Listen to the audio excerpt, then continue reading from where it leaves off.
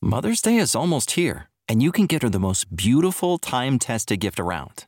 A watch she can wear every day from Movement.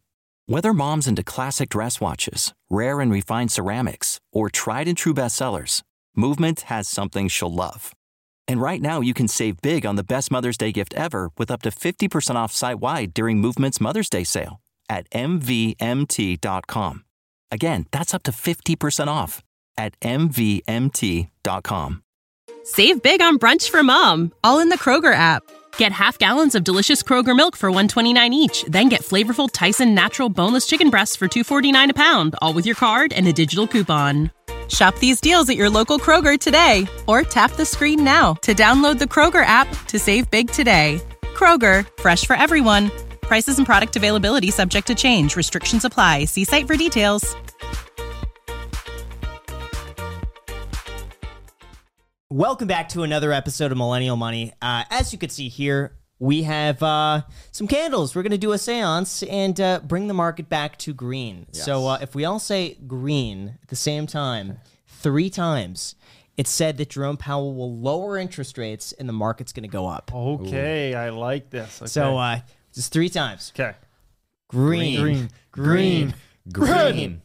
Jeremy. Oh, shoot. Why did I do that? The market's going down. Margin calls incoming. Mortgages being collapsed. Hold on, you guys. I have an idea, though. In order to make this work, we have to sacrifice Kevin. That's why he's not here. Oh, no. Geez. So with that said, it's going to be a very interesting episode of Millennial Money. We're going to be talking about Tesla earnings, what's going on in the market today, the Fed meeting that caused the market to go down after it was up. And before we go into that, we got to thank our sponsor, FTX. I have a feeling you want to know where Kevin is. And to do that, we're going to give him a call. He's in here. What are you talking about? Kevin, is that you? Let's give him a call. So Kevin, welcome to Millennial Money. Where are you right now? We're filming a Tesla podcast. I'm dual podcasting right now. It's a crazy day. You got the Fed, you got Tesla. I'm just all over the place. And now they're making me have Tesla tequila shots, so I'm sorry. Wow. I thought you were at the doctor's for a second because the market went down. I wanted to check into your heart. Your heart is okay. But, I have to say, had I still been in all of my positions, I would have actually been down more right now, which is crazy to think about. That you could have a company like Tesla report these insanely good earnings. Margins go up despite the supply chain crises. Now they're building the Optimus robot. I mean, just the insanity of how amazing Tesla is. And the 4680s are coming out soon. Yet the stock still has rotated slightly down in after hours. It dropped 5% when the earnings first came out, despite being a mega beat. This market is such that everything that is news is bad news, and it sucks. Yeah. What's your plan going forward? I know you bought in a little bit this morning. A little bit. $10 million this morning. You dabbled a little bit this morning. Why this morning? Yeah. So look, I was, I would say I was 75% confident that the Federal Reserve would do 3 things. 1, they would not complete the taper. 2, they would not raise rates. And 3, they would say that inflation concerns have gotten slightly better. I was right about 2 out of 3 of those. Unfortunately, the one I was wrong about was the bad one. They did not hike rates. They did not increase the pace of the taper. But the big L, I should say, out of every bit of it, was the fact that Jerome Powell said if he had to make a comment about what inflation has done since December, which was their most bearish meeting ever, and certainly since 2008, when I started reading all these notes and meeting minutes, Jerome Powell said that inflation has actually gotten worse since December, and the stock market hated that. So yeah, man, I mean, right now it just feels like you just can't beat the S&P 500. DCA and buy and hodl, man. It's crazy. Kevin, but you said you're up technically $1.8 million and you're down $200,000, right? And you're up 1.8. If actually you would have been down 1.8 had you not sold, correct? Yes, I would have been down 2 more had I not sold. So for example, had I held all of my positions, I would have been at a loss of $2 million more from last week. Right now, I'm down 200,000, maybe even a little bit more, like 250 or something from last week. So it sucks. And I'll tell you, one of the things that majorly sucks is you can't trade or buy stocks like we did in 2020 or 21. In 2020, you could buy any stock. In 2021, you could hop on and basically just, find where the momentum was, and you'd probably have a good 2 weeks out of it. Now you get like an hour of momentum, and it's gone. It's gotten rough. And you're taking capital gains into it after you sold everything? Wow, that's amazing. Technically, you made the right move then. Well, I do think so. One of the reasons that I sold everything, and it was more of a contributing reason, because I did think that prices would continue to go down. So that's the bet I made. But one of the big things that I saw was I've always felt stuck with all these Tesla gains, and I'm like, how can I wash these? And so I had a lot of losses, unfortunately, on Matterport and Robinhood short term. I do think those are going to be short term, and that those will rotate back to the upside. But I saw an opportunity to take essentially those losses and wash a chunk of those Tesla gains out to where I brought my gains down for tax implications.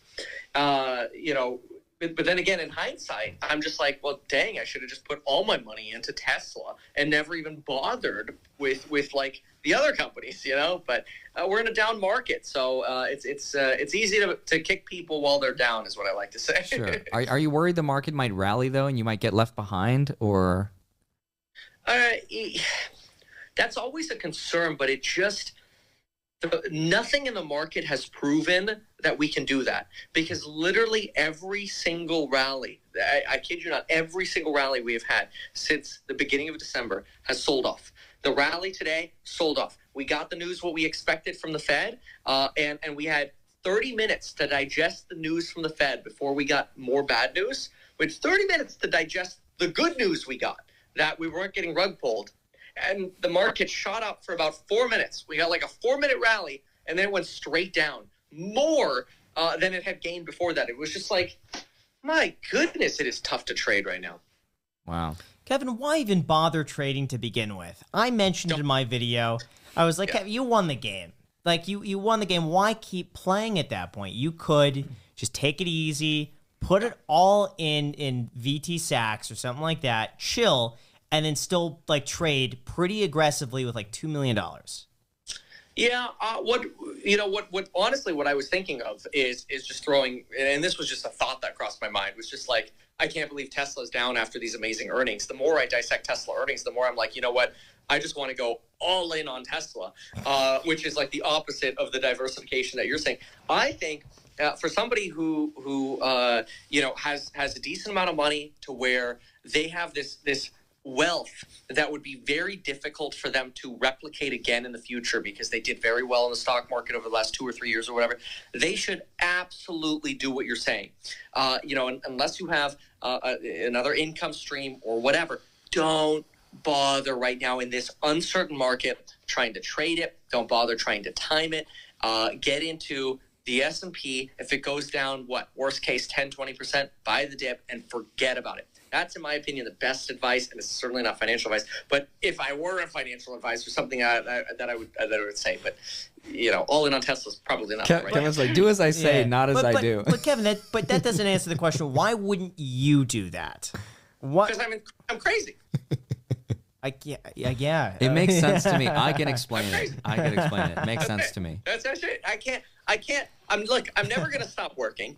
I don't really care, ultimately, about the numbers on the screen. People are like, oh, you sold because you're fearful. Like, no, I haven't sold because I wanted the trade. and so far, the trade, the original, has worked well because it saved me more losses. But look, I mean, I'm never going to stop working. I think I'm broken. I wish I could. I wish I could stop working. I wish I could just go vacation with my kids and just do whatever the hell I want. But I think I would be bored. So I don't know. I'm broken. Don't follow what I do. I like to say, do as I say, not as I do. Do you worry though that might set a bad example for the audience, that it's okay to trade, it's okay to make outsized bets? Do you worry that there are too many people following that?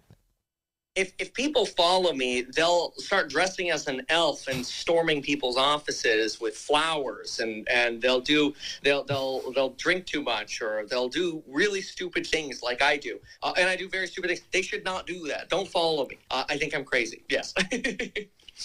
Fair enough. Jeremy has been very quiet during this time. What do you? Hey, you're at that moment with somebody. You're like, you're better off not saying anything. So I think we'll leave it there. You know what? No, Jeremy, I want to hear it. No, I got nothing, man. I want to hear it. I want to hear it. No, because you guys already asked them the questions, and I got I'll nothing.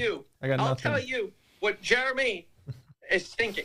He's thinking, Kevin, go on an effing vacation and stop doing anything. Yeah, that's not a bad idea. But no, I got nothing. So, but thank you though. Hey, I bought Tattooed Chef today. Yeah. That's what I thought Jeremy was going to mention. No, Tattooed Chef. Got nothing, man. Nothing. Well, Kevin, why'd you buy Tattooed Chef? Yeah, so my thesis today was that, and I was wrong. I was absolutely wrong. My thesis today was that today it was going to be, because I knew it was all bad. Like, the trajectory for the next year sucks. It's all bad news. But I believed that we were going to see that this event, the Fed event, was a hedged event, which means institutions had their shorts, they had their hedges, and after the event, things would just be, okay, we got the news, we got some certainty, we see some stability, we see a minor move up in the S&P, like 1% or whatever, and we slowly rotate up from there. We would see some optimism come back. And then that would result in the institutions closing their shorts, which means buying back their short positions. Tattooed Chef is 30% short. Shift Technology is 31% short. Matterport skyrocketed in its shorts. SoFi skyrocketed in its shorts. And so I invested in these short companies, which is a very 2021 trading style that worked consistently well. You could consistently turn the printer on and make money doing that in 2021. 2022, if there's one thing I could say, that one thing that people should take away is 2022 is different. Do not trade like you did in 2020 or 2021 in 2022, because this year so far sucks. You're better off just buying banks, oil, or the S&P 500 and going on a vacation. Kevin, if you went on a vacation, where would you go? Well, I'm going to go on a vacation this weekend, actually. Where? It's my birthday, because I turned 30 Friday. Nice. Oh, happy birthday. Happy birthday, I'm Kevin. going skiing. I don't want to say exactly where I'm going, but I'm going skiing. That's fun, man. You deserve it. Thank you. And happy birthday. Is there anything else that you want to mention here, or anything you've noticed about a 2022 trading style that might be worth pointing out? Okay, yeah, if there's anything else I want to say is that everybody should personally ask themselves, and they should write this down right now. What percent trader are you, and what percent long-term investor are you? Write that down and stick to it. If you are 100% a trader, say it. You're trading. Right now, I am trading, right? If you are 100% a long-term investor, then write that down. And then right below that, you should say, buy the dip on Tesla or the SPY or the index funds or whatever. But be very clear with yourself. If you're a trader, write down 2021 and 2020 strategies do not work, and take profits and losses early, especially on options. That's what I'd be saying. Now, trader, is that spelled TRAI? Of course. I'm kidding. Just the way you said it, like a trader. Yeah. What percent trader are you? 5%, yeah. Long-term investors will say that people who day trade are traders. TRAI, right? Yeah, it's funny. Andre, anything else that you want to mention while we got Kevin here? I've got a mention coming for you, Kevin, in my next video, so watch out for that. It's a good one. It's a positive one. It's a positive one. Thanks, man. You know what? Actually, Kevin, we have to tell you about our sponsor today, FTX. The most generous billionaire ever, where you can get 10% off on your trading fees, which are already 85% cheaper than all other trading fees, in the link down below. It's funny, actually. Nas Daily came out with a video this morning that I sent you guys. He's they calling him the most generous billionaire in the world. It's incredible. I highly recommend you guys watch this video, even if you don't care about crypto. Like, I watched him in Congress. I didn't watch the Nas Daily video. I know you sent it, and I'm sorry. I clicked on it, but I didn't watch it. I watched the guy in Congress. The guy's brilliant. He talks very fast, but he's brilliant, and I trust him and I like him. Yeah. You trust the guy more when you see the car he drives. He's worth like $20 billion or something, and he drives like this kind. I don't want to call it beat up. It's like it's an older Toyota. He doesn't even have window tints on it. Like it's a completely stock Toyota, and the guy's living in the Bahamas with like 10 roommates. It's like that's the guy that you want on your side. Is that guy, not the guy with the Lambo, not the guy at the club every night. Like, he's at his computer. And I like the fact, too, that sometimes you see him live stream, and we're going off topic here, but you see him live stream, and, like, his room is messy in the back. And it's just, like, he's got, like, clothes and stuff, but it's, like, it's a normal. He's just an average guy who happens to be really into crypto. Yeah. And they're just, and he just so happens to be sponsoring today's video. Yeah. Thank you, FTX. They're one of the largest U.S. regulated cryptocurrency exchanges in the world in terms of daily users and trading volume. And they give you the best price and have a wide range of products and services to choose from. They've also become the most complete app that allows users to buy crypto and NFTs with no fees. You can also use a crypto debit card. You can track your entire crypto portfolio. You can get important news and updates directly on your phone. They're also cheaper than other crypto exchanges, which is huge. They got no minimum fixed fees on transactions, no ACH fees, no withdrawal fees, and you could set up a recurring investment however much you like. They're giving away $80,000 worth of NFTs with doodles and Bored Apes, and you can get one by going to ftx.us or using their app and buying $50 worth of NFTs. Make sure to use promo code NFTJAN22. Make sure to use the link down below in the description to sign up. And now, with that said, let's start the episode. I have a lot to say about Kevin's perspective just because I can relate with his perspective. Yeah. In terms of, it's crazy because if I went back to the past and the Andre of 3 years ago, if I was to tell the Andre of 3 years ago, you're going to be buying Pokemon cards and NFTs and an expensive house, the Andre of me 3 years ago would have been like, wow, money changed him. He's an idiot. I totally disagree with you. Why would you do that? No, because my goal originally was to get $1 million invested into a safe dividend stock portfolio yielding 4%, $50K a year, and just be done. What I didn't account for, though, is that once I got to this point, what got me here will not get me there. And it's the next phase of just expanding your life. And what I didn't account for was that I would still have goals. I would still have things I wanted to accomplish. And I don't just want to quit now that I'm doing relatively okay. I'm very fortunate to have a YouTube audience. And it's cool. It's like, how far can I get with it? Can I create a business that's bigger than myself? What else can I do? And therein, you kind of understand and learn things like, leverage and hedging and managing your risk accordingly. Things that I didn't consider 3 years ago. And that changed my perspective and wanted me to, I want to reach for more, potentially. And so it's interesting because the 3 year ago me would not agree with what I'm doing today. And so to relate that back to Kevin, I think it's easy to look at a guy who's worth $30-40 million and be like, well, if it was my money, I would invest it into a safe thing. And this is what I would just quit and make $1.2 million a year passively for the rest of my life. But from his perspective, perhaps there's a vantage point that we don't understand because he's playing with something else. And to him, even if his stock portfolio blows up, which I don't think it ever will, he's too smart for that to happen, it doesn't matter. He's still going to be completely fine. And so in the meantime, it just feels like he wants to reach for more and he's having fun with it.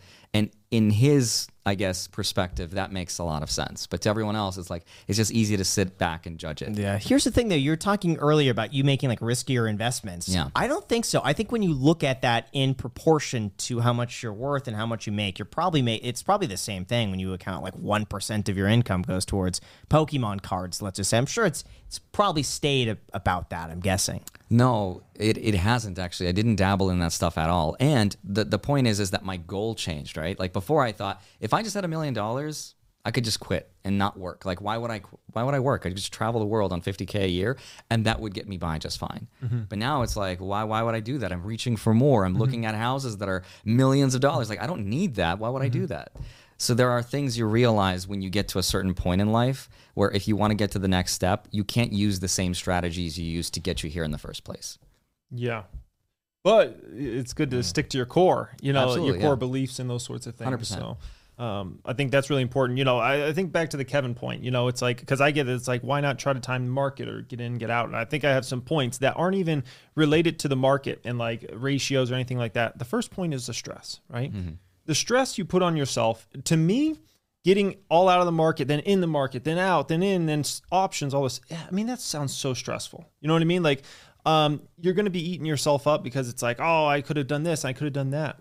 I mean, that's just overwhelming stress. Number two, short-term decision-making leads to more short-term decision-making. And you kind of, it's like the snowball effect and turns into an avalanche where the more short-term decisions you start making that aren't really in your best interest for the long term, or something short-term you're trying to do, it hurts yourself more. And you can justify it as, hey, what I'm doing is supposed to be the best for me long term, but I think it's just BS. You know, to be honest, I think it's like the cigarette effect, right? Like, I think we all grew up and we know like cigarettes are bad, stay away from cigarettes. But back in like the 70s or whatever, you go to a party and somebody have a cigarette and it's like, oh, that's not that bad. You know, you're not going to get hooked, and then you get hooked, right? So I call it the cigarette effect. And number three here is you're playing the game of it could go lower. You know, if you exit the market, well, it could go lower. That's the same argument you could always make, right? Could go lower. We could have this happen. We could have that. And I know last week we were talking about recession and some of the worries around the market and things like that.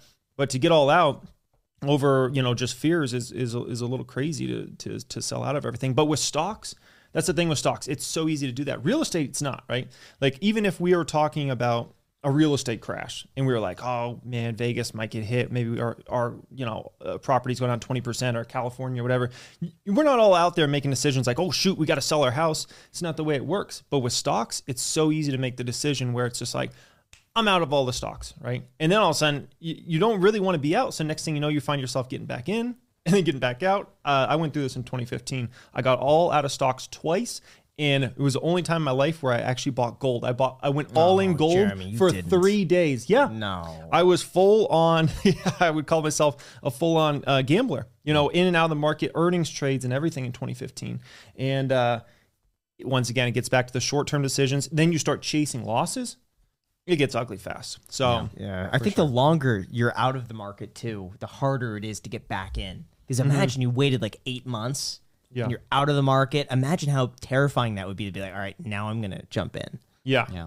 No, personally, I'm not condoning that, like selling everything. I'm just saying that I think it depends on your situation. And in Kevin's case, it's 100%. I don't think anyone should follow in those footsteps. But I'm just saying from his vantage point, I think he's got different goals and different things. Like perhaps for him, $10 million for most people is like retirement money for life. Mm-hmm. To him, it's like, oh, it's play money. I could try to anticipate the market. Now, is that right or wrong? It's like we would probably never do that.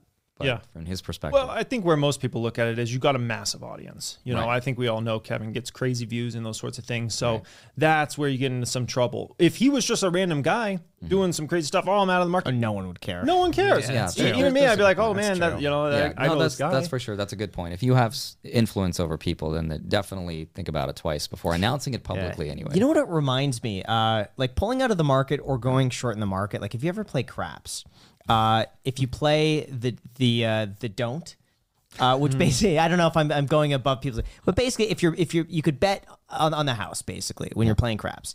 People do not like that player. You come in and you bet against everyone else, and it makes them feel like you're against them, and you don't want them to win. And sometimes when everyone else is losing, but that person's like, yes, just won. Right. People frown upon that. It's considered bad etiquette. I feel like it's almost the same way in the market. If any one of us would be like, all right, guys, I'm short the market now. Yeah. Everyone else would feel like, why don't you want me to make money? Right. And so in a way, I think selling or shorting, people feel like you're working against them now. You're not helping them. You want them to fail. I could see that. Yeah. Especially if you have brand built around certain things. I think that's the other important part. If you've got a brand built around shorting or even being a trader, and you've announced yourself as a trader, people don't really second guess you like that. That's but true. If you're pitched as a certain kind of person with a mentality and then you do opposite, that's where people, I think, really, have a problem. And it's so hard to balance the influence that Kevin has with his audience with his own circumstance, which is unlike 99.9% of the world. Mm-hmm. So he wants to stay true to himself in terms of what he wants to do, but he also wants to be transparent because that's also part of what we do. We're transparent. But therein lies the problem of walking that fine line between people following you and just being like, don't follow me. This is just me doing what I'm doing. I'm having fun. But this is what I'm doing. So it's hard to balance that out. 100%. Yeah. In and With out. great power. Yeah. Peter. Yep. That's right. Yep. But let's talk about like tech earnings because so Jeremy, yes. Correct me if I'm wrong. The market kind of follows tech, right? For the most part, yeah. So we follow their earnings, we follow their expectations because the assumption is, well, if tech is assuming slow growth, then it's definitely going to be slow for everyone else, right? Yeah. So I have some numbers. I couldn't memorize them, but like, so Microsoft was Monday, I believe, right? Or Tuesday?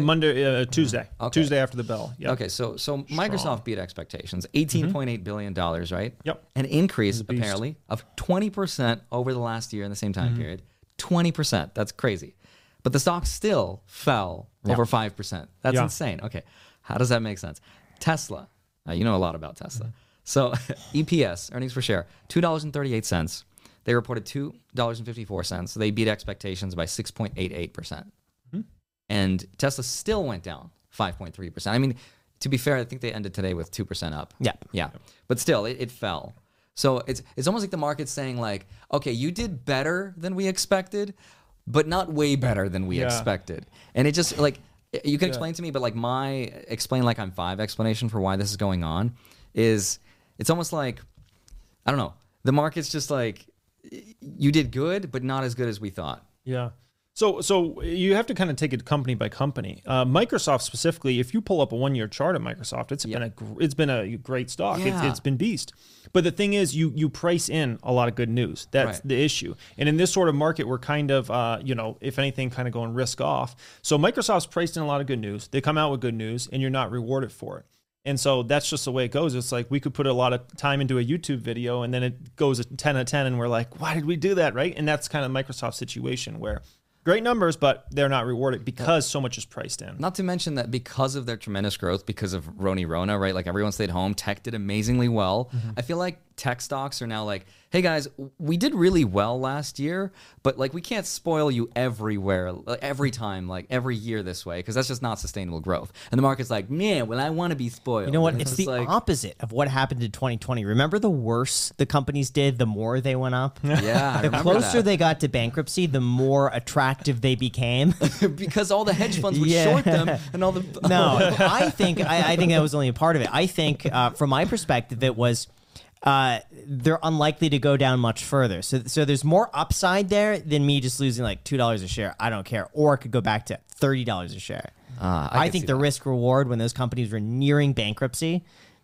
Why not? I mean, Why especially not, if hedge funds are shorting them, then you're like, ooh, they're betting on them to fail. Yeah. But back then it was the same thing. It was like companies reported horrible earnings, but they're going up because that meant that we'd get more stimulus. Right. So now it's the opposite. Now they're reporting great earnings, but that means that then we're more likely to have rate hikes and the growth is going to slow down. So it's And to Kevin's point, there's not that many, like you said, there's not that many positive catalysts that we can price into the future anymore. Yeah. Like what are some, I can't think of a single positive catalyst that investors are looking forward. It just feels like bad news are being kicked down the road further and further with like the Fed, which we can get into. Yeah. Just like there's, So I think it's important to understand like market cycles when you go through an actual full market cycle, because essentially what we've seen is the riskiest plays started falling in kind of actually early 2021. And then the further, or let's call it even the less risky plays started to fall toward the end of the year, the PayPals and the Squares and even companies like that maybe are seen a little less risky, right? And so as you go through this market cycle, you sell off more and more. And once you start coming out, the riskier stuff does the best, the fastest. And so that's why I think you're referring to there, Graham, where at the end of March into April of 2020, some of those stocks that were bankruptcy candidates started to come back so strong because that's the way the market always works. Coming out of a down cycle, next thing you know, the small caps, more speculative, those ones bounce back the fastest. Meanwhile, you could still be getting bad economic data or still like a lot of fear in the market. And that's the part that fries people's brains because it's like, wait, we still got so much bad news that's going on. We see so much bad news. And yet these risky stocks are all of a sudden popping 20, 30, 40, 50%. And then all of a sudden you get a little better news. And then the next group of stocks start going up. And then the next group of stocks. so zooming out, you're saying that small caps are deemed more risky right now. Yes. Rather than usually, like tech. I mean, we understand that tech is really risky right now because of inflation and all this other stuff. But you're saying that overall, the average retail investor looks at small caps as more risky. I think that not necessarily retail investors, because we're just a very, very small amount of the market, Right. in terms of people actually picking stocks and buying and selling. It's more like the institutions, the hedge funds, folks like that. They look at, if I'm going to start selling stuff off, it's the small caps first. I'll go from there. And the very last group that goes is Microsoft, Right. Apple, those are seen as the safest of the safe companies. And so that's how you get a Microsoft situation. Apple reports Thursday after the bell. If their guidance isn't quite right, don't be surprised if that baby falls, even if they beat all of last quarter numbers. Right. Even if they do good in terms of profitability, you're saying if they put out any statement that's like, hey, don't expect growth like this, keep going, you're saying it's going to fall anyway. Yes. Yeah. If their guidance is at all worrisome, that baby will pull back probably 5 to 8% the next day. It has to be, though, right? I mean, did you see the semiconductor shortage that they said was like crazy? Yeah, but it's also the iPhone's nothing special now. I mean, there's no difference between the last two. It's so minor, I feel. I feel like we've been saying that for so many years. I guess so. That's true. Yeah. That is true. Yeah, I know. But you know what? Oh, you know what? The MacBooks, they could actually do well because I don't know how many people are buying the M1 MacBooks, but I feel like a lot of people have started looking into that. Well, the problem is they just went through kind of a super cycle with Rona because everybody started having to do school at home, work from home. So MacBook business was a beast for about an 18-month span. So now you have to lap those numbers along with iPad numbers. That's a tough thing to do. So if anything, I think Apple's last quarter likely really good. Guidance, I don't know, man. That's what my eyes are going to be. I feel like everyone's guidance is bad. It's like people are like, you can't expect us to do this forever. That's just the bottom line.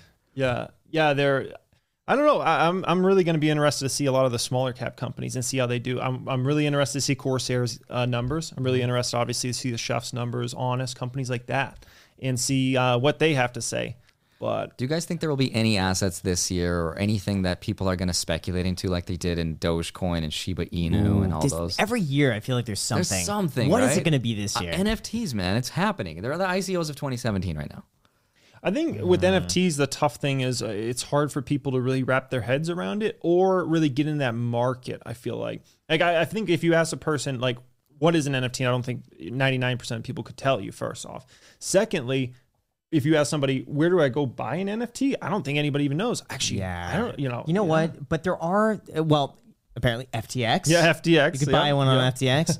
I mean, Jeremy has a point. The thing with like Dogecoin, it was easy to purchase. Yep. Anyone who could do like 5 minutes of research could be like, all right, I'll just sign up and do it. That's about to change, though. Coinbase partnered with MasterCard to allow NFT purchases with MasterCard. Oh. Not sponsored, just saying. So imagine going on Coinbase and seeing a marketplace where you're like, oh, I could buy this thing for $100 directly with my credit card. Great. Yeah, you know the kind of speculative gosh, fervor that would kick off? Yeah, if any brokerage like that made it that easy, where just as simple as buying a stock, you could buy an NFT. Oh, It's coming this year. It's coming People soon. are going to get wrecked. They're either going to make a lot of money or they're going to lose everything, man. I feel like there will That's be... trouble. How is it? I mean, it's no different than anything else. How is that not going to lead to rampant speculation? 100%. I don't know how long it's going to last, but I feel like that's what's going to trigger a crazy arms race with NFTs. Oh, yeah. And I don't know how long that's going to last. Like Graham said, maybe everyone just loses everything, but that's about to happen. It's soon. I'm sure. A big every- question. Yeah. Who has the money to invest in this? Oh, people will find a way to speculate on that. That didn't stop Beanie Babies or tulips, man. I mean, I'm just looking at it and it's like the Bitcoin dip, is it really getting bought? I don't know. I guess maybe a little bit. Are El people- Salvador's buying it. Yeah. And I'm buying it too. But Okay. Oh, have you seen the tweet from the El Salvador president? He tweeted himself in with a McDonald's hat, like working McDonald's because this country's That's about to go awesome. broke. Oh my gosh. That's hilarious. gotta laugh it off. Yeah, at at least that he's point. got Like, at least And he's got a maintaining sense a of good humor. sense of humor. And then the Wow. IMF is urging El Salvador to be like, yo, stop using Bitcoin. This is not cool. So it's kind of interesting. IMF, by the way, if you're not familiar, International Money Fund, right? Is that what it is? Yeah, Monetary Fund. Monetary. Money That's right. fund. Money fund. Basically, Momo. basically got it. Money fund, yeah. Monetary fund. And 195 countries, 195? 190 or something. 195, yeah. Countries participating where they're all supposed to like encourage, trade, economic trade and whatever. And it's interesting because they're just urging El Salvador to stop using this volatile currency and they're about to go broke. So we'll see what's going to happen. But I think we lost like $1.4 trillion worth of value from the crypto markets in the last week. Jeez. 1.4 trillion. Wow. That's nutty. No, not that much. No, I thought the market, well, you know what? You might be right. No, because the market peaked near 3 trillion as far as I'm aware. And now it's about 1.7. Okay, 1.3. yeah. Give or take. And yeah. this is It's not 1.4. It's 1.3. I knew that sounded off. I knew that sounded a little, So- incorrect. No, I don't believe. I think it's 1.4. so this is an interesting something. So Darren Ravel tweeted out this yesterday. He said on November 12th, Odell Beckham Jr., who's a popular receiver for the Los Angeles Rams, signed a deal with the Rams worth $750,000. I saw that tweet. He announced that he would take it in Bitcoin. At that time, Bitcoin was worth $64,293. Today, or at least at that time, is worth $35,000. I think right now, as recording this, I think it's $37,000. Today, that deal is worth $412,953. Odell will be taxed on $750,000, federal and CA state tax 50.3%. That means Odell, as of now, has netted $35,703 from the Rams contract. But this that's year. not fair. You can't look at it like that. Here's the That's thing. a very clever tweet that's supposed to. Yeah. I said that he'd be able to take a capital loss, and there's nothing that says he can't wash sale this Yeah. and basically just sell it and then buy Now he right can't. back in. No, he can't this year anymore. Why? Because that loophole was closed this year on January 1st. What? Since Yeah. when? No. January 1st. No, it's not. Yeah, it is. Bitcoin I would wash sale? trust Andre on this. Wash sale is done with crypto. Yeah. So you could last year, but not this year? Yeah. Last year you could. What? Yeah. I hope you didn't do that. Oh my gosh. I don't But believe you. that's crazy though, because a lot of these Yeah. I've definitely seen it. Some athletes taking their salaries in Bitcoin. Yeah, but things you know like what I that. always said? It's like if you're buying something with the goal of having it go up in value purely because it's like a money thing, you would look like a genius in one point of history and like an idiot in another. And it's constantly in flux. Yep. Like I bought Bitcoin when I was buying it when it was $600 in 2014. I was buying it purely for the price because I thought it was going to go up. Sorry. It is still intact. It was attached to the Build Back Better Act. Okay. Oh, Did that not go through? No. You that's sure? right. There was Yep. one guy who held the thing up. I can't remember his name. What's the? They don't like him. I don't know, man. I feel like the I don't know, IRS Jim. is still going to Alright. crack down on I can't people. remember his name. Why is it Steve? It starts with M. This is the story of the one. As head of maintenance at a concert hall, he knows the show must always go on. That's why he works behind the scenes, ensuring every light is working, the HVAC is humming, and his facility shines. With Grainger's supplies and solutions for every challenge he faces, plus 24/7 customer support, his venue never misses a beat. Call quickgrainger.com or just stop by. Grainger, for the ones who get it done. Mansion. He lives The in a mansion. mansion. No, Joe I am, Manchin, dude. that's I'm it. telling you, I think the IRS would still going to come down on people if they did that this year. Listen, the IRS is so backed up. Do you really think they're going to be going to people and be like, "Hey, you showed your crypto"? Yeah, about with crypto, I think so. Did you see the Joe Biden executive order? Yeah, potentially that's they're doing something that? we should. I wanted to bring that up. Yeah. Yeah. So I think what's going to happen is that the U.S. is going to create their own U.S. dollar stablecoin, 100%. Well, the executive order is just a thing that the president could pass to try to not outlaw, but define crypto regulation a little bit more. It's not like banning crypto or anything like that. He's just trying to get Congress to understand and pass something to regulate it more. So for now, it's speculative as far as like what this executive order could be. Nobody knows. But it's just supposed to be better guidelines. And Graham is speculating. He's probably right that the government's working on their own stable coin. You know, $1 equals one stable coin, and they just want to better understand crypto. But again, they've been saying that for so long that They're going to do it though. If they have to. it's a huge risk, though. I remember Jerome Powell saying that they're going to take their sweet time developing that, just because there's no real reason for them to do it right now. Yeah, there is. What reason? To track people. That's what it They're already is. doing that. No, but they're going to be able to trace every if I give you $1, Jeremy, they would see that there's $1 transferring, one coin transferring from me to you. And they'll see, and they'll say, wait a second, Jeremy, you reported your tax return. You received 1 million of these coins this year, but you only reported that you made 800,000 coins. Where did the other 200,000 go? Explain this. And they're going to do that across the board. It'll be as easy as them like pressing a button. It'll be able to do it for the entire population. Like, it'll know who received what. It'll see where I spent my money. And it'll say, wait a second, Graham, you said you wrote this off as a business meeting, but we see that your money went to this restaurant here. Explain this. I think it's all going to be automated. Did the at some point. $600 transfer thing go through? Yes, it did. It did. Okay. So I have a video coming out about this shortly, actually, that basically that only applies to business transactions. Okay. So when you send so basically the whole situation was people were really upset because if you receive more than $600 a year from a third-party payment processor, Like a Venmo, a PayPal. Venmo, yeah, exactly. After $600, which we all receive $600 a year, so everybody, they're going to send you a 1099-K to report that income on your tax return. People were really upset. They're like, wait a second, I get $600 a month from my roommate to reimburse me for rent. So you're saying now I have to, claim that on my taxes, even though it's a reimbursement for rent that I have to pay my landlord. Yeah, it's like, I don't get that. So on Venmo and PayPal, there's that little tiny thing where it says, are you paying for goods and services? Check that box, and that applies towards the $600. Don't check that box, and it doesn't. Right. Because then it's a personal transaction. Now, what many people forget is that for stuff like this, the rule already existed. For PayPal and Venmo, if you have more than 200 transactions and $20,000 a year, you're automatically issued a 1099-K. If you receive under that, you don't hit the threshold. This, I think they just want to bring this down because they see so many people that just are like, just Venmo me. Yeah. And then they're not going to report it. Yeah. Instead of using cash. I think it's a big problem for a lot of these payment processors that are getting caught up in that. So at least by checking the little toggle switch, is it payment for goods and services? Venmo could be like, hey, listen, we did our job. We asked.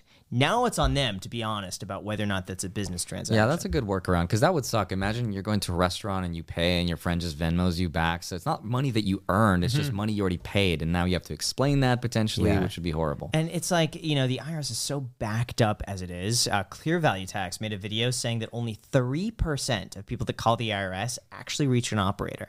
Right. 3 people out of 100. They're so backed up. And now they're saying that tax returns might be delayed 6 months, which actually probably means 12 months. I don't know. It's a mess. I feel like with crypto, they might want to set an example at some point, just to establish the precedent of like, hey, don't skirt around crypto. You have to report everything. So I wouldn't be surprised if they really went after crypto. I think they're going to go. I think they'll go after the big targets, the big easy targets, the big bullseye that they know. They're like, hey, I know if I go to this person or this company, it's probably more so companies. They're probably going after this. You're talking about makes sense though. You're talking about the heavy hitters, like the Andre Jicks of the world. No, Yes, no. specifically Andre Jick for That name. The big, yeah. If you look under the Some of the biggest of the bigs out The there. big No, guys out there in crypto. The only reason I'll disagree with that is because if they really wanted to go after the big guy, why would they set it to $600? Like, are they really going after the billionaires? No, but you're talking about crypto. But you're talking about doing the crypto thing.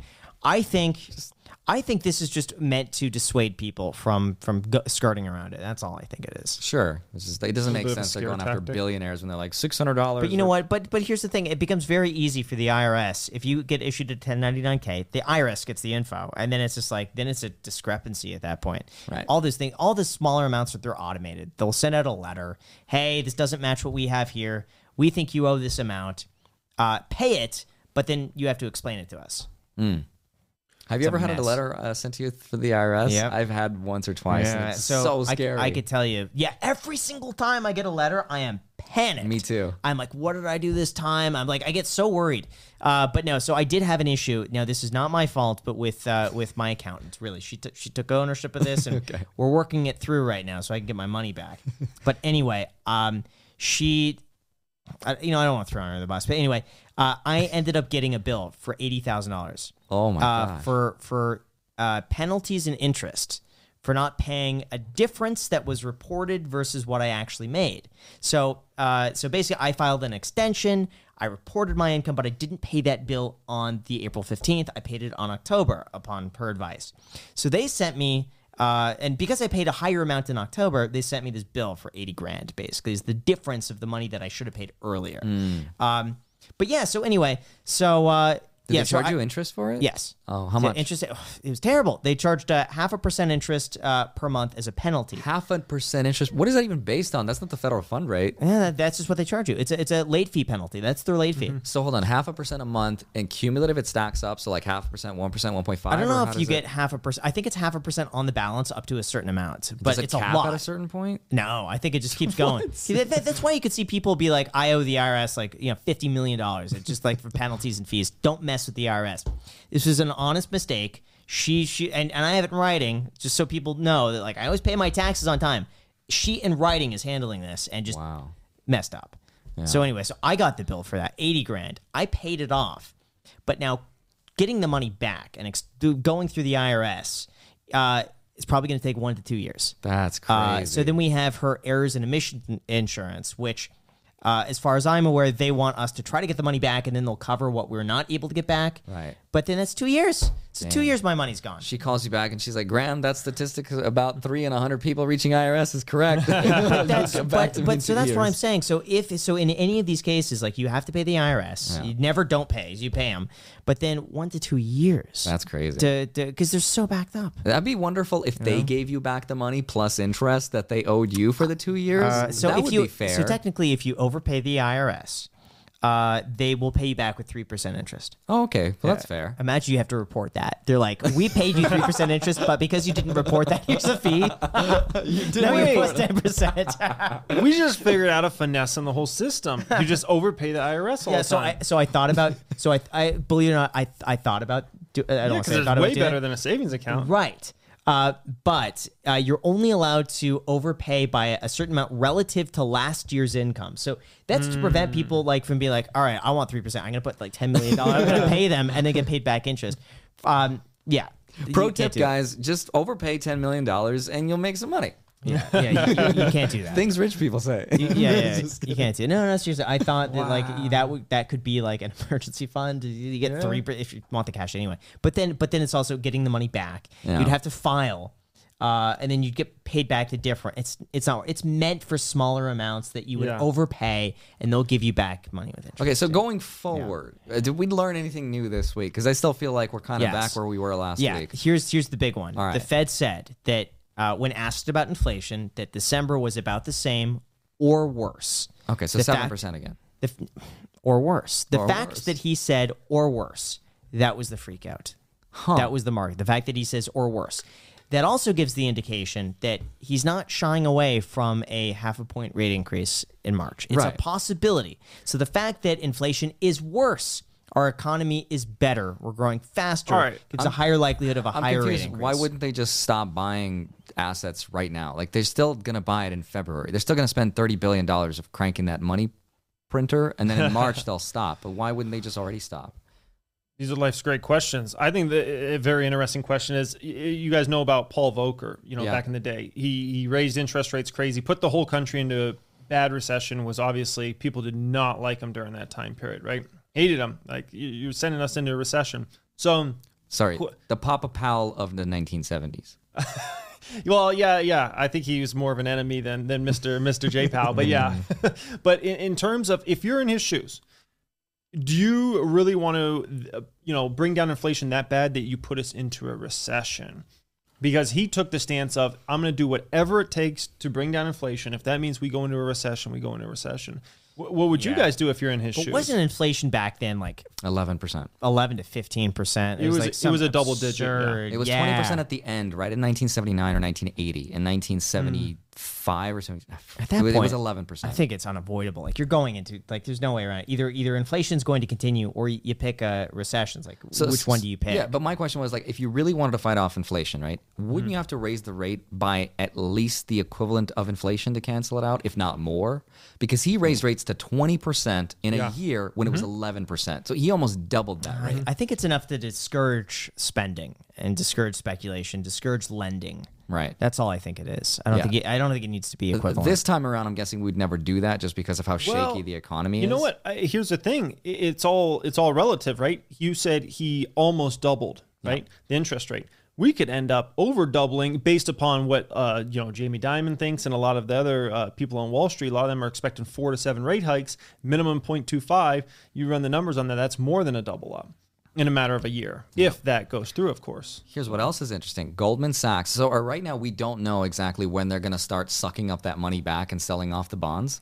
So Goldman Sachs is saying that June is going to be about the month where they're going to start sucking that money back in. At the rate of $100 billion, they're going to start offloading those bonds. Now, at that rate, since the Federal Reserve balance sheet is $8.8 trillion, to get back to where we were pre-pandemic, which was $4.1 trillion, it would take them like 47 or 48 months to get back to those same level, which is about 4 years.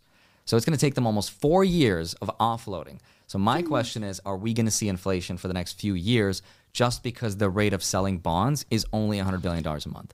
Probably not. Yeah, I'm expecting inflation to come way down throughout 22. I think as 22 goes on, I think inflation's just going to go down more and more and more. Yeah. I've almost thought like maybe by the end of the year, maybe we're at deflation, but I don't want to go that far because that's a whole different situation. No, I don't know. Because you have to think, because they measure it year over year. So we would have to go, if we're at up 6%, we'd have to be going up another 6%. Yeah, So which even is if a prices lot. stay the exact same from now until then, from now until a year from now, I mean, we could have 0% inflation just as long as prices stay the The same. only thing that I'll say against that is because of supply chains and how Tesla said that, like, basically till the end of this year, supply chains are going to suck. Yeah. So that is a huge. I mean, that's the only reason we have stupid inflation but, right now. But there's got to be demand. Are people buying Teslas that much? Beyond that, what we're already well, seeing. if prices naturally go up, I feel like that's just psychological. Like, oh, prices are going up, I have to buy right now. People will find a way. Here's to what's finance. interesting. Here's what's interesting. I go to Bring a Trailer every single day, and I like to see what cars are being sold because I always look. What's Bring a Trailer? Bring a Trailer is a bidding website where you could go and like people put up their cars, and there's a really great selection of cars on bringatrailer.com. Not sponsored. And not sponsored. Cars and bids. Carsandbids.com. This is this at Cars and Bids. I love how he says it. It makes me so happy how he says that. I love it. Anyway, it's similar to Cars and Bids. Yep. Bring a Trailer. And it's interesting to watch the price of high-end, exotic, and rare cars. More often than not, even though we're getting high prices, some of these cars, more often, are not hitting their reserve. Fewer people are paying the top dollar, and I think the seller's expectations right now is a lot higher than what people are willing to pay. That was not the case, I don't know, 6-7 months ago. But you're saying they're luxury cars only, or just every car? Exotics. So I would say most of the higher end ones are like $200,000 to $600,000. I don't know. Is that representative of like average consumer? I think it does because it's showing that the demand is slowing down. Okay. And I think a lot of it could start at the very top. If people aren't buying these cars that aren't hitting reserves that they would have hit 8 months ago, I think that's a sign that some of these people either might be tapped out, they might be worried, they might not see the value there anymore. There's no FOMO in the market. I have my unofficial FOMO meter. Last year at this time, we were at 100. Yeah. That was the only time it's ever hit 100. Right now, we're at 0. I feel like there's 0 FOMO in the market. What are the The parameters are me looking at YouTube comments, me looking at Tattooed Discord, chef, me looking at Discord chats, Reddit, just taking everything ad in from the rates. community. Our ad rates. No, but there's no FOMO in this market. There's no one out there saying, "Oh, load the boat on Bitcoin right now." You know what I mean? Oh, load the boat on Tattooed Chef. It's just right now everybody's like, well, I could buy some, maybe a little bit. I'll put a little bit in, but there's no one like. Last year at this time, we were in such a FOMO market. It was, you had to buy today, it's going to the moon, or you're screwed, man. And it was like a 2% dip in something. It was like, you better get in now. Yeah. This is your last chance. This is true. So, This is true. But it's crazy how fast that sentiment can change. yes. It's so year. fast. Mm-hmm. I mean, it could be shorter than that. Oh, yeah, And for sure. And it's basically just Jerome Powell just crafting the story. He's just like, let's see. Yeah. So Tesla earnings. I'm not sure if you guys got to see the numbers. The numbers were obviously tremendous. Interesting stuff Elon said on the conference call. 3 core things. One is, let me just get them out of the way and then we can discuss all these. One is he said the robot business he thinks is going to be bigger than the auto business, which is just a ridiculous concept to even wrap your head around, right? 2 is he thinks they're going to have autonomy 100% solved by the end of this year. Yeah. Sorry, I'll say something later. Okay. So that's another huge thing. Third thing was he said they should be comfortably over 50% revenue growth this year in 22, which analysts have them at 44%, which means, pretty much all the analysts on Wall Street are going to have to up their EPS numbers and their revenue numbers quite substantially. Margins came in looking pretty good too, so I wouldn't be surprised if analysts have to upgrade the margins. Doesn't mean Tesla stock's going to the moon, but those are the sorts of things that get people really, really darn That's excited. exciting. Yeah. The reason I laughed is because I just recently watched a YouTube video that someone did a compilation of Elon Musk saying we're solving level 5 autonomy every year since like 2015. And at the end, it's like that song. It's like, dun, dun, dun, dun, dun, dun. Yeah. He's like, I think we'll, and then the last year was 2021. He's like, when do you think we'll solve level 5 autonomy? He's like, I'm relatively confident it's going to be 2022. The song just kicks off. Oh gosh, that's funny. But robotics, that's interesting, man. That's cool. I know the robot. He thinks it could be bigger than the auto business. The so Roni we'll have to robot. see. The Roombot. The Roombot, yeah. Oh gosh, yeah. It's like the movie iRobot, man. We're all gonna have our own little robot. I could see that though. Imagine at Chipotle. You have a robot now behind the thing that just like spits out like a predetermined amount of rice, beans, fajita stuff, chicken steak, and then you get to the counter. You put in your credit card. You never have to talk to it. I don't know. And then people are looking at the robot like, "Hey, you got cheap with the steak. Yeah, Come give me a on, little bit man." more steak. I don't know. I And just feel like it grabs one piece of steak and passes it on. It grabs it, throws it at you. Yeah. Ah, to my Every eye. single time. You know what's crazy? I always ask for more sour cream. They skimp on the sour cream. They're like, can I get a little bit more? And then the fattest thing of sour cream, gosh. just dump it on there. Like, that's too much now. I don't know, man. I feel like one of the biggest benefits from robotics will be that Nancy Pelosi could just finally say, like, I didn't buy it. Oh. I didn't press the button. Yeah, the My robo robot advisor. did. My robo-advisor did. Andre, there's no need to get political here, okay? Hey, didn't you see she's one of the best traders of all time? No, it's incredible. Oh my gosh. So, yeah. So, anyways, guys, the robot comments, all that, but it is interesting. Elon does say comfortably over 50% growth, because that's the one thing that's like short term that you can feel like, okay, if he says it, he's got to be pretty confident. Which kind of is interesting because he made those recession comments, but then to come in and say, hey, we're going to be comfortably over 50% revenue growth. Can you explain to me why he tweeted that one time we're going to be in a recession? Or what did he tweet exactly? Yeah, he didn't have anything. He didn't go into depth, unfortunately. You don't think there was any basis in reality for why he tweeted that? Well, we talked about it a little bit last week. I think some of the Google Trends data around auto loan, car loan, those sorts of things are troubling. Maybe Tesla orders coming in aren't as strong. They can still push huge numbers, probably likely from China, because I don't know if you guys know what's going on in China, but China is likely going to be Tesla's biggest market. It's actually probably going to dwarf the U.S., and they're actually expanding another factory right now in China because their demand over there is just ridiculous. A second one. Yeah. Oh. And they're even starting, this is ingenious, okay? So what they're starting to do is make like the Model 3s and stuff in China and ship them to Europe. Ooh. Now, here's why I think this is going to be extra genius. I think they're going to continue to build factories in China, not just to support the folks that are buying in China or exporting to some other markets. But I think, remember, the robo-taxi network's like a huge bullish thesis on if you're going to be involved in Tesla, right? What I think they're going to be able to do is make all their autonomous vehicles in China for probably way cheaper than what they can make in the United States or in Europe for that matter, and then send them over the United States. They won't have to buy it because they're the ones that are producing it, so you're probably not going to have to get hit with any of the tariffs or anything like that. Like if you made a car in China right now and try to ship it to the States, you got a bunch of penalties and fees and stuff you got to pay. But if you're selling it to you're not selling it, you're just giving it to yourself, your own robo-taxi network, and they could have a crazy competitive advantage, not just from the system of like we got autonomy maybe first, right? But we're making these cars far cheaper than what you guys can make it. Why would they build the Gigafactory in Berlin if that's the case then? So Berlin, they still got to satisfy all the European demand, So which you're is a saying lot. just like, or maybe regulatory problems that maybe you can't ship cars from China to Germany, maybe? Yeah, I don't know about specific markets, but I do know they are shipping some cars from China to Europe right now. So maybe it's to some markets that you don't get hit as hard. I just remember reading that they were making the Chinese cars like better than the ones we're getting here in America. I wouldn't be surprised. They're better. Yeah. They're like the I wouldn't more be surprised. Yeah. upgraded ones. Yeah. Yeah, I don't know. I wouldn't be surprised in terms of like at least maybe the quality of them. Yeah. I mean, we know they're the best at putting things together. They're better than us. There's a reason iPhones are made over there. Okay. So all right. So no reason why Elon would have said that then. No, there could be. Like we talked about, auto loan, maybe orders are coming in a little But light. I think the search data might only be because there are fewer cars available to be sold. So maybe, fewer cars being sold, fewer people searching for cars and loans. Yeah. Maybe that's why. No, it could be various things. And he talks with a lot of people. So maybe he talks with other folks and he hears some troubling things. I don't know. Apple, in my opinion, is going to be the most important earnings of the earnings season, not just because they're the biggest company, but that's the one company that you can say, if they have weak guidance, that's a direct reflection of where the consumer's at. If Tim Cook has any worrisome, Microsoft is not that company. Microsoft's needs based. Right. You know, like no one's like, oh, I really want Microsoft, you know.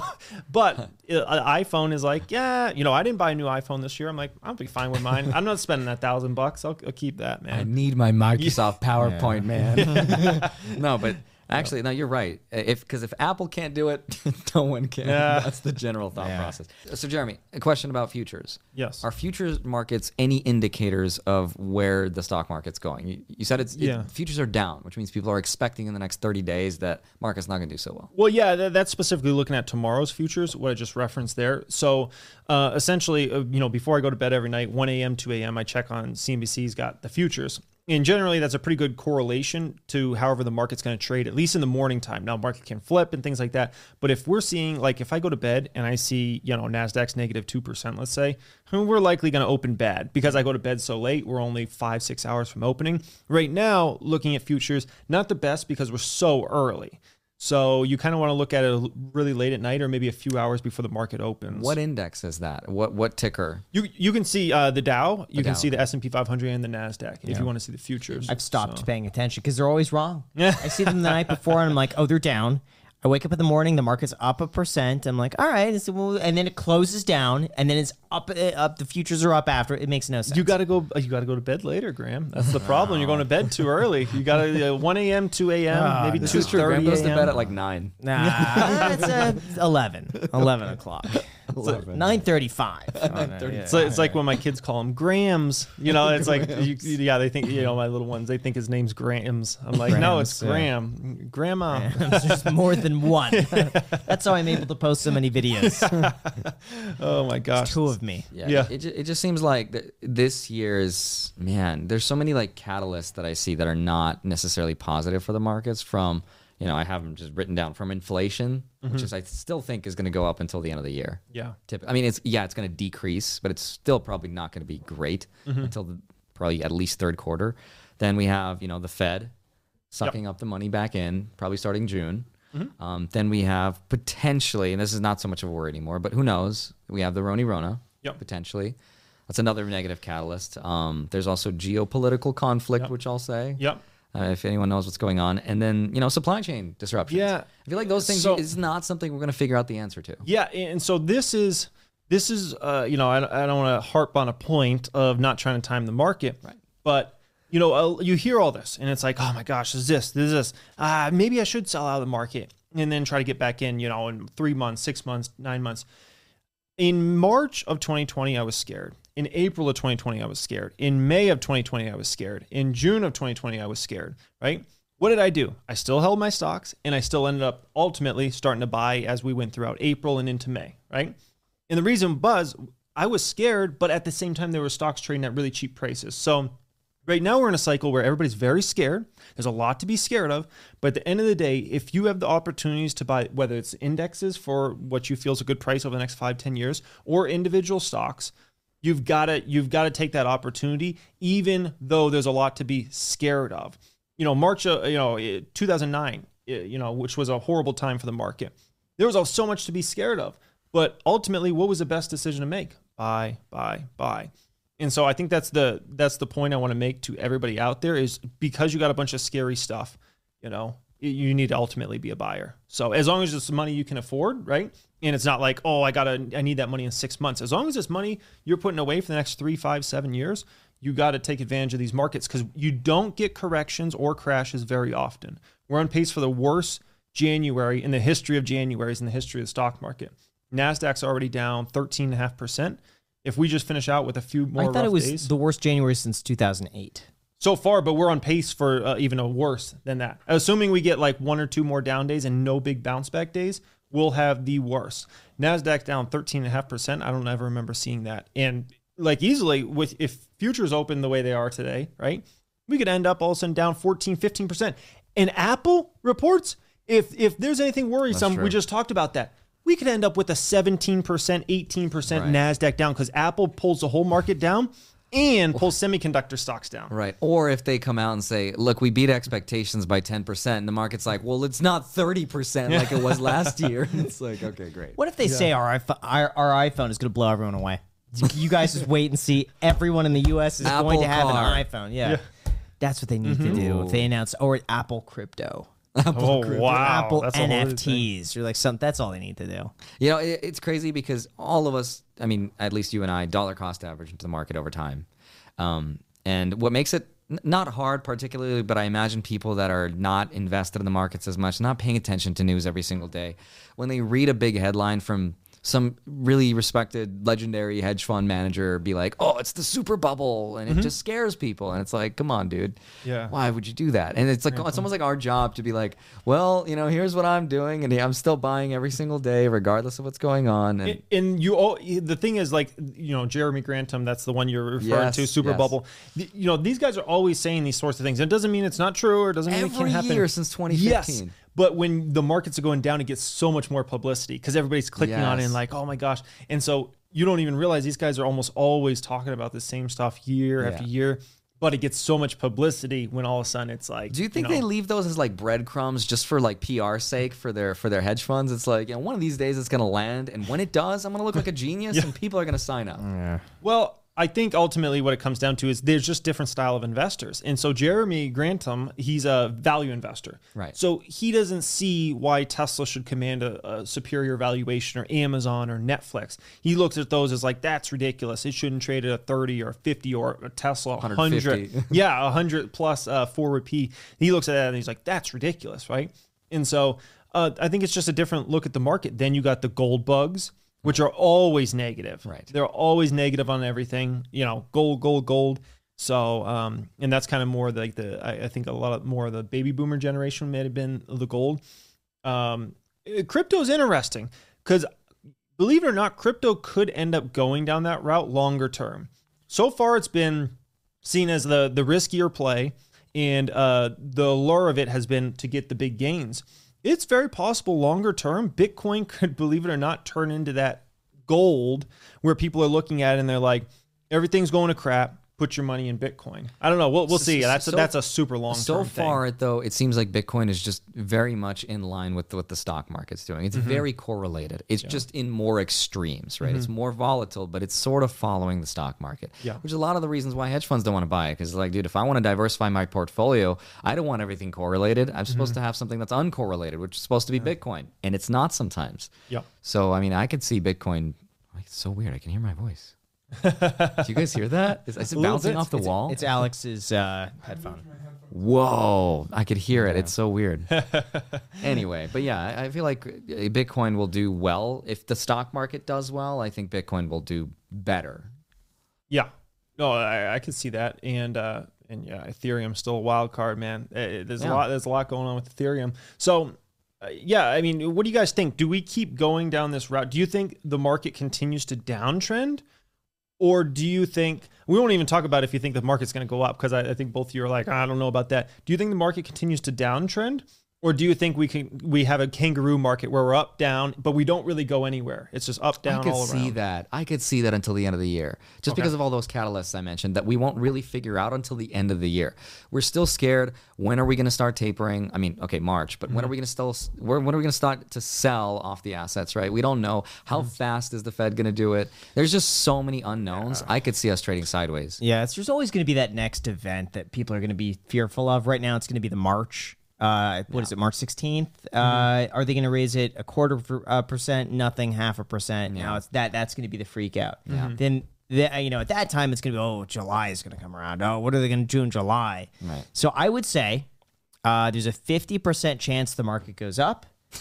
Oh, come on. 50% chance the market goes down. Oh, come on, man. And there's a 100% chance I'm buying regardless. And no, there's a 100% chance that you are subscribing, if you haven't subscribed already, and hitting the like button for the YouTube algorithm. It helps us out a lot. And actually, how about this? If you guys enjoy these in-person ones, even better than the live streams, hit the like button, subscribe, hit the notification bell, and then comment down below and let us know. And go to ftx.us and go download the app and use code JAN. No. NFTJAN 2022. I think that's it. Yeah, There I we think that's go. it. We'll read the comments, so we'll see. If you guys enjoy these episodes, we'll keep doing them. Thank you for watching. Yeah, and also Millennial Money Clips. You got to check that channel out if you haven't subscribed over there. Oh, yeah, okay. What else are we showing? Bankroll Coffee now. Hey. Oh, God. Man. With that said, you guys, smash the like button. We'll see you next time. Spring is in the air at Littleton Coin Company, and we want to help you brighten your collection. Visit us at littletoncoin.com all month long to enjoy 15% off your purchase. With a wide selection of coins, paper money, supplies, and more, Littleton Coin Company has something for every collector's taste. Use promo code SPRING at littletoncoin.com for 15% off your purchase all month long. Restrictions apply. Littleton Coin Company. Serving collectors since 1945. Save big on brunch for mom, all in the Kroger app. Get half gallons of delicious Kroger milk for $1.29 each. Then get flavorful Tyson natural boneless chicken breasts for $2.49 a pound, all with your card and a digital coupon. Shop these deals at your local Kroger today, or tap the screen now to download the Kroger app to save big today. Kroger, fresh for everyone. Prices and product availability subject to change. Restrictions apply. See site for details.